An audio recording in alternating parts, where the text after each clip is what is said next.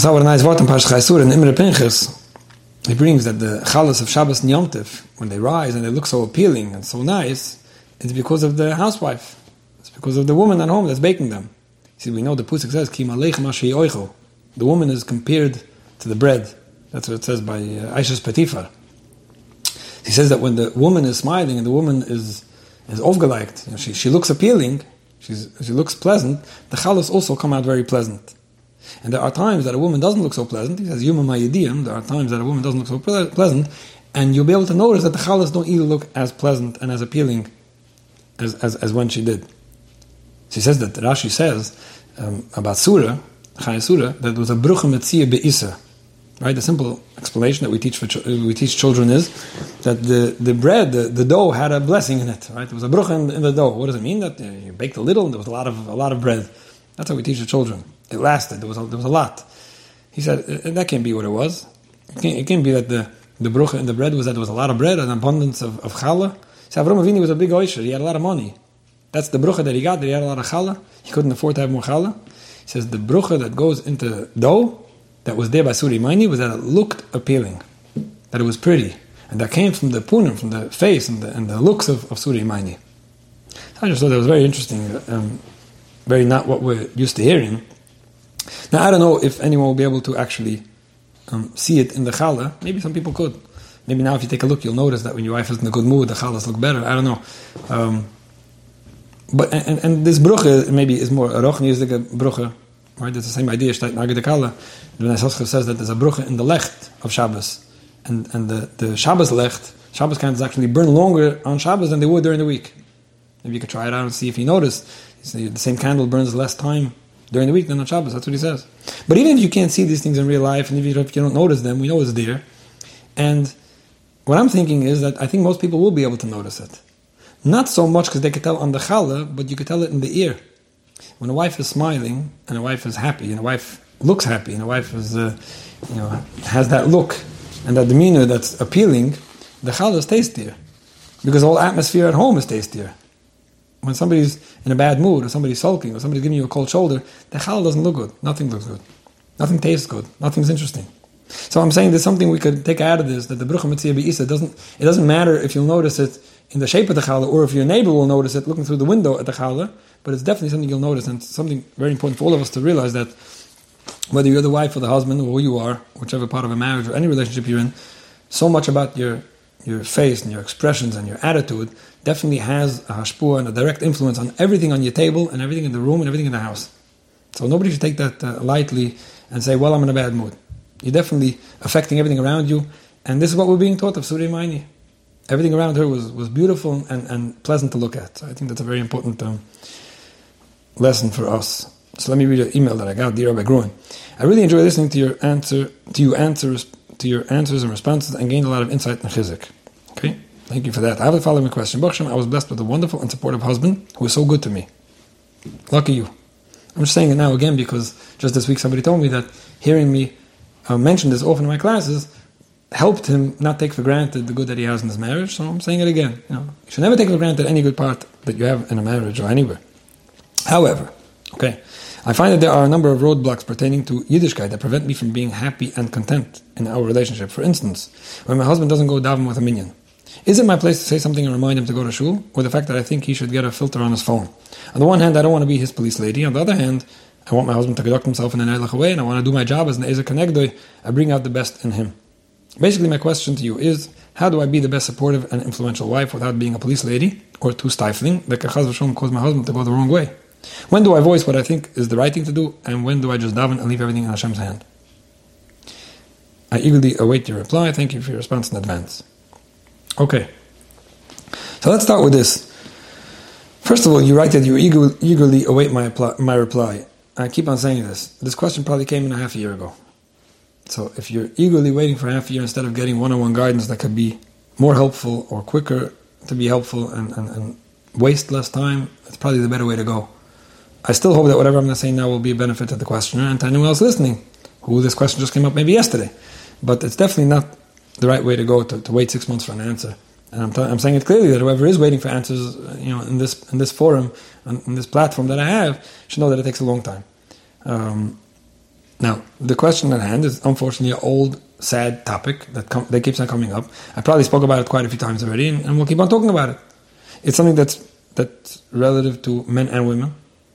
On the one hand, we're very used to hearing that a lady shouldn't be her husband's mashgiach, but it goes both ways. Very many men ask the same exact questions. How much should I tell my wife? When should I tell my wife? Should I tell my wife? And many husbands. And it's not as different as you think as the topic of chinuch and children. Should I tell my teenager? Should I not tell my teenager? Should I say this to my married child? Should I not? It's just each time it has a little different context. It's different how a husband should be approaching his wife and what kind of attitude he should be giving, and how a wife should be talking to her husband, and how parents talk to children and when they're married. But aside from all those dynamics, the question always remains really the same question. I'm seeing someone doing something they shouldn't be doing. What's my role? How much should I be doing? And what's the right thing to do? And how much I just it's always the same question when you think about it. So let me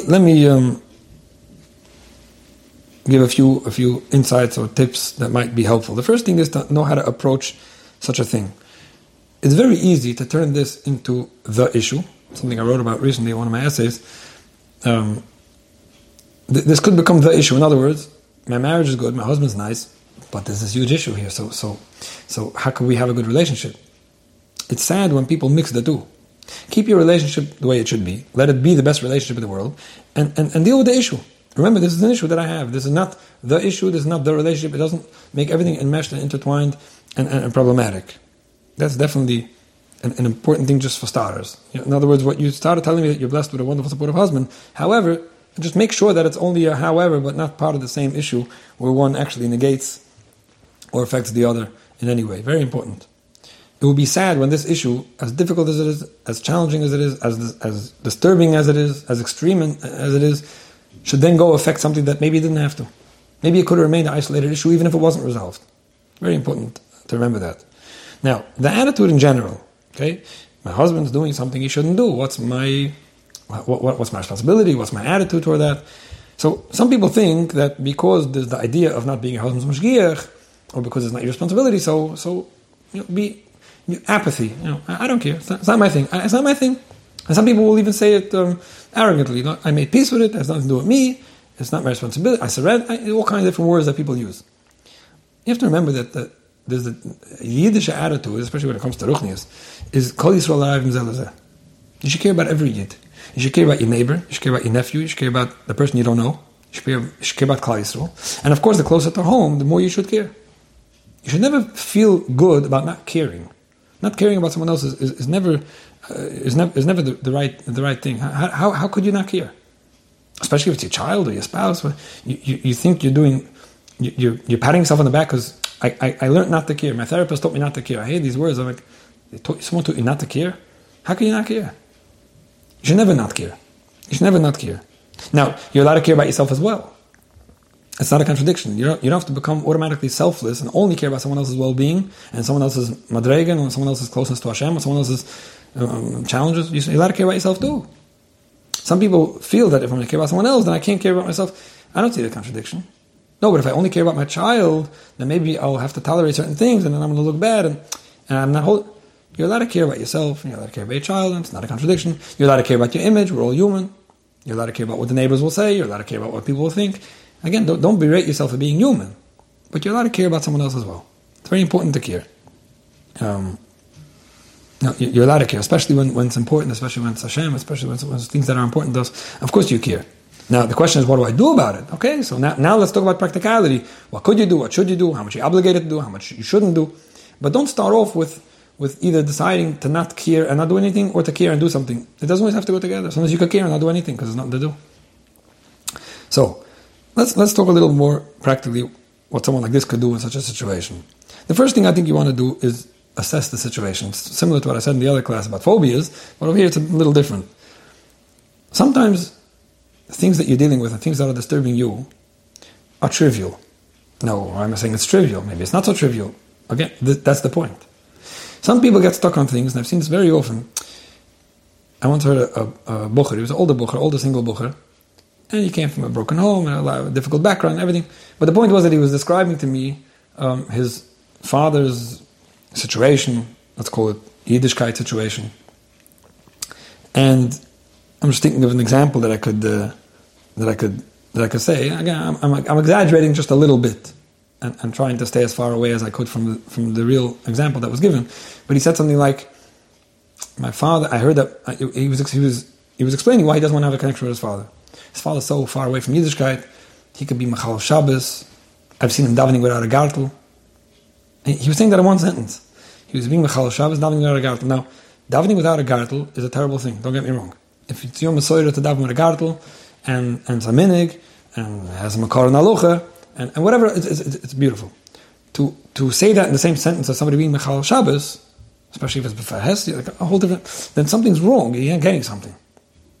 So to him, it seemed like it was all one big thing. He couldn't believe, based on how he grew up and the importance that he saw the gartel had. My father davens without a gartel. To him, he was like, but it just goes to show that if you don't discuss it with someone, you might not realize that what to you looks terrible might be for you terrible and should be for you terrible, but at the end of the day, it's not a reason to not have to do with someone.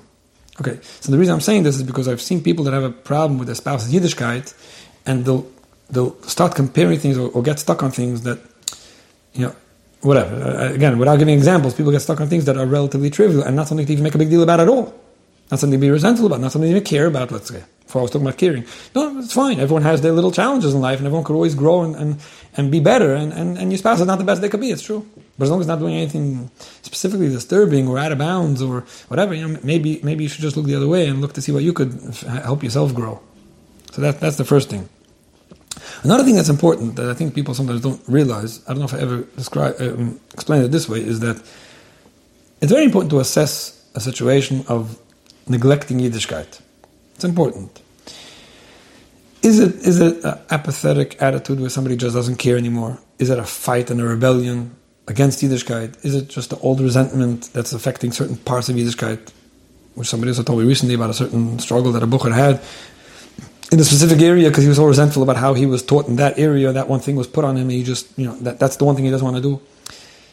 Is it just that he's too lazy? Some people just don't do what they're supposed to because they're lazy. And they don't even mean anything bad. Sometimes somebody's just changing lanes.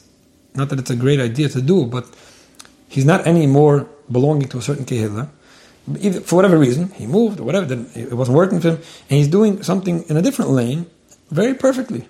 In the new kehillah he joined, he's doing everything right, and not at all neglecting anything, not at all coming from any kind of downgrade. It's important to know what you're dealing with. So again, I'm not going into the specifics of each category, but when you see your husband or your wife doing something, it's important to remember what's that coming from and how bad is it and what's the source and does it have to be fixed and could it be fixed? And if it could be fixed, then what has to be fixed? Is it the emotional part? Is it the spiritual part? So I'm just saying this because a lot of it has to be taken into account to figure out what you should be doing. Again, I hope I'm not making it more complicated than it was already, but it's just important to know the answers to these questions if you're trying to figure out what to do. Another thing you want to take into account is where does it and how does it, or does it, affect you directly? Does this person's neglect in any area, does this person's decline in Yiddishkeit affect you directly or not? It's a very big difference. If it doesn't, it's all about that person and how much you're supposed to care and how much you're supposed to do for that person. If it doesn't affect you directly, then maybe part of it is just what you should do to make sure that it doesn't affect you. Maybe you're just going along with something or whatever it is. When it affects children, that's another whole thing. Maybe you're directly obligated to be there for your children to make sure it doesn't affect them. It's very, very important. It's children are a shared responsibility, and sometimes you don't have the option or the right to say, listen, it's my husband's thing and I don't want to do anything about it. It is your husband's thing, and it's not your responsibility, but it's affecting your children. That's a whole different thing. So I'm just bringing out the different parts of the different pieces, the different lanes to look into, because this is all very important. So getting back to what you said, I'm looking at your question about him not davening with a minyan or having a filter on his phone.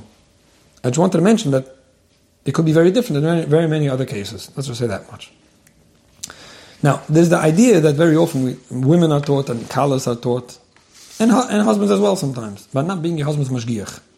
Right? Not my husband's mashgiach. You're not here to be your husband's mentor, to be his surveillance camera, or to make sure he does the right thing. The question is why? Why is that? Where does that come from? I mean, I don't think it's a Rambam or a Shulchan Aruch that says you shouldn't be husband's mashgiach. So the idea has to come from somewhere, if it's a true idea. I think what it boils down to is that you're not necessarily... It's 2 points, I think. You're not responsible for what someone else does. You care, but you're not responsible for what someone else does. And sometimes the attitude of being someone else's mashgiach is like, I have to make sure this happens. I have to make sure that you can do the right thing. And even in chinuch habunim, your job is to be machanech, to be the best machanech you can be, but it's not to make sure that someone chooses right. You can choose for yourself. You can choose for someone else. You can choose for a child. You can teach a child. You can do whatever you could. It does say that men are responsible for what women do in terms of being achrui for what happens at home, but also not because they're responsible. They're responsible to take it seriously and to know that there's a responsibility on them. But it's not because if somebody chooses bad, it means it's your fault or you should have chosen for them. It doesn't work like that in real life. That's first of all. The second idea of not being your husband's mashgiach is that it doesn't work. It doesn't work. So being someone's policeman, when it's not working, it doesn't work. So Chazal teach us that just like you're supposed to say something when it has to be said, you're not supposed to say what's not going to be taken well. And we even find it in Shulchan Aruch. It says, the Rambam brings it like it's a Gemara. Husband's not telling the wife to be makabel toisus, I think it's toisus Yom Kippur, toisus Shabbos, because mitav she yishagim with the imazidim, they're not going to listen anyway, at least let them be a shoyging instead of a maizid. There's the idea of not saying what won't be taken well. So there's very two important points which have very big implications.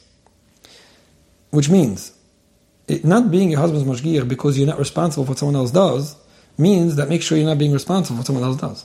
If you are responsible for what someone else does, in any way, it's very important to make sure that you're doing yours. What I mean to say is that sometimes your husband doesn't have a filter on his phone, let's say, so you feel that you're not responsible for what he does, but in the meantime, maybe you don't have one on your phone.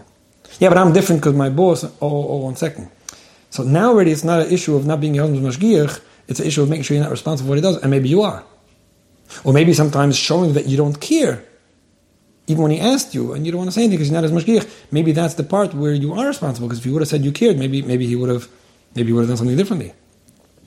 So not being a husband's mashgiach means making sure that you're not responsible, or enabling, or making, or doing something that's gonna work. Now, whatever does work, and this is another thing I want to say, not being a husband's mashgiach has something to do with mitav she yishagim.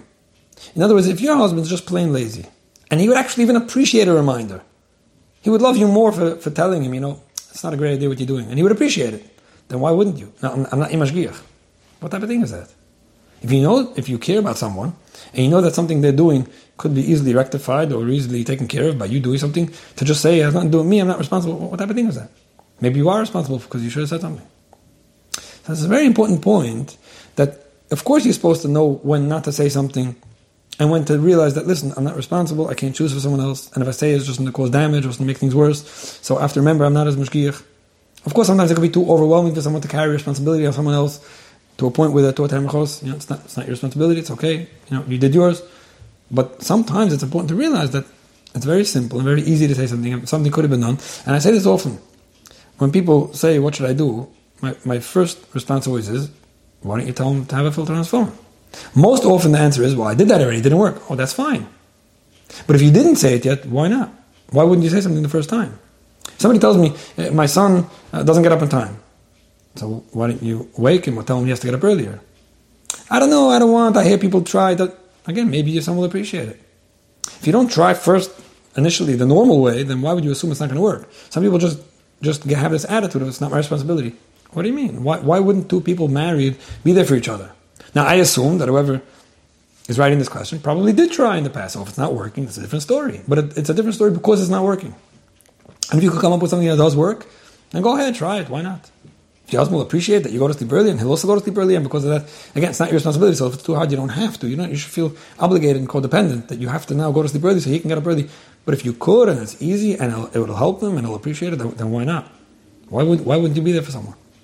You're only there to cook him food, you're not there to help him grow. I'm just giving the balance where sometimes it's important to be there for your husband. Now, of course, like I said before, if this affects you directly, or it's affecting the children, it's a different story. You have to know how much of it should you go along with, shouldn't you go with, how much you're allowed to go along with, etc., which I'll get to in a minute. Now, just a few tips, practically speaking. If your spouse is struggling with whatever it is in Yiddishkeit, and it's problematic, it's not trivial, let's say, then I think one of the things you want to do is be connected emotionally and be the best spouse you could be. Now, everybody should be. Everybody listening to this should be the best spouse they could be.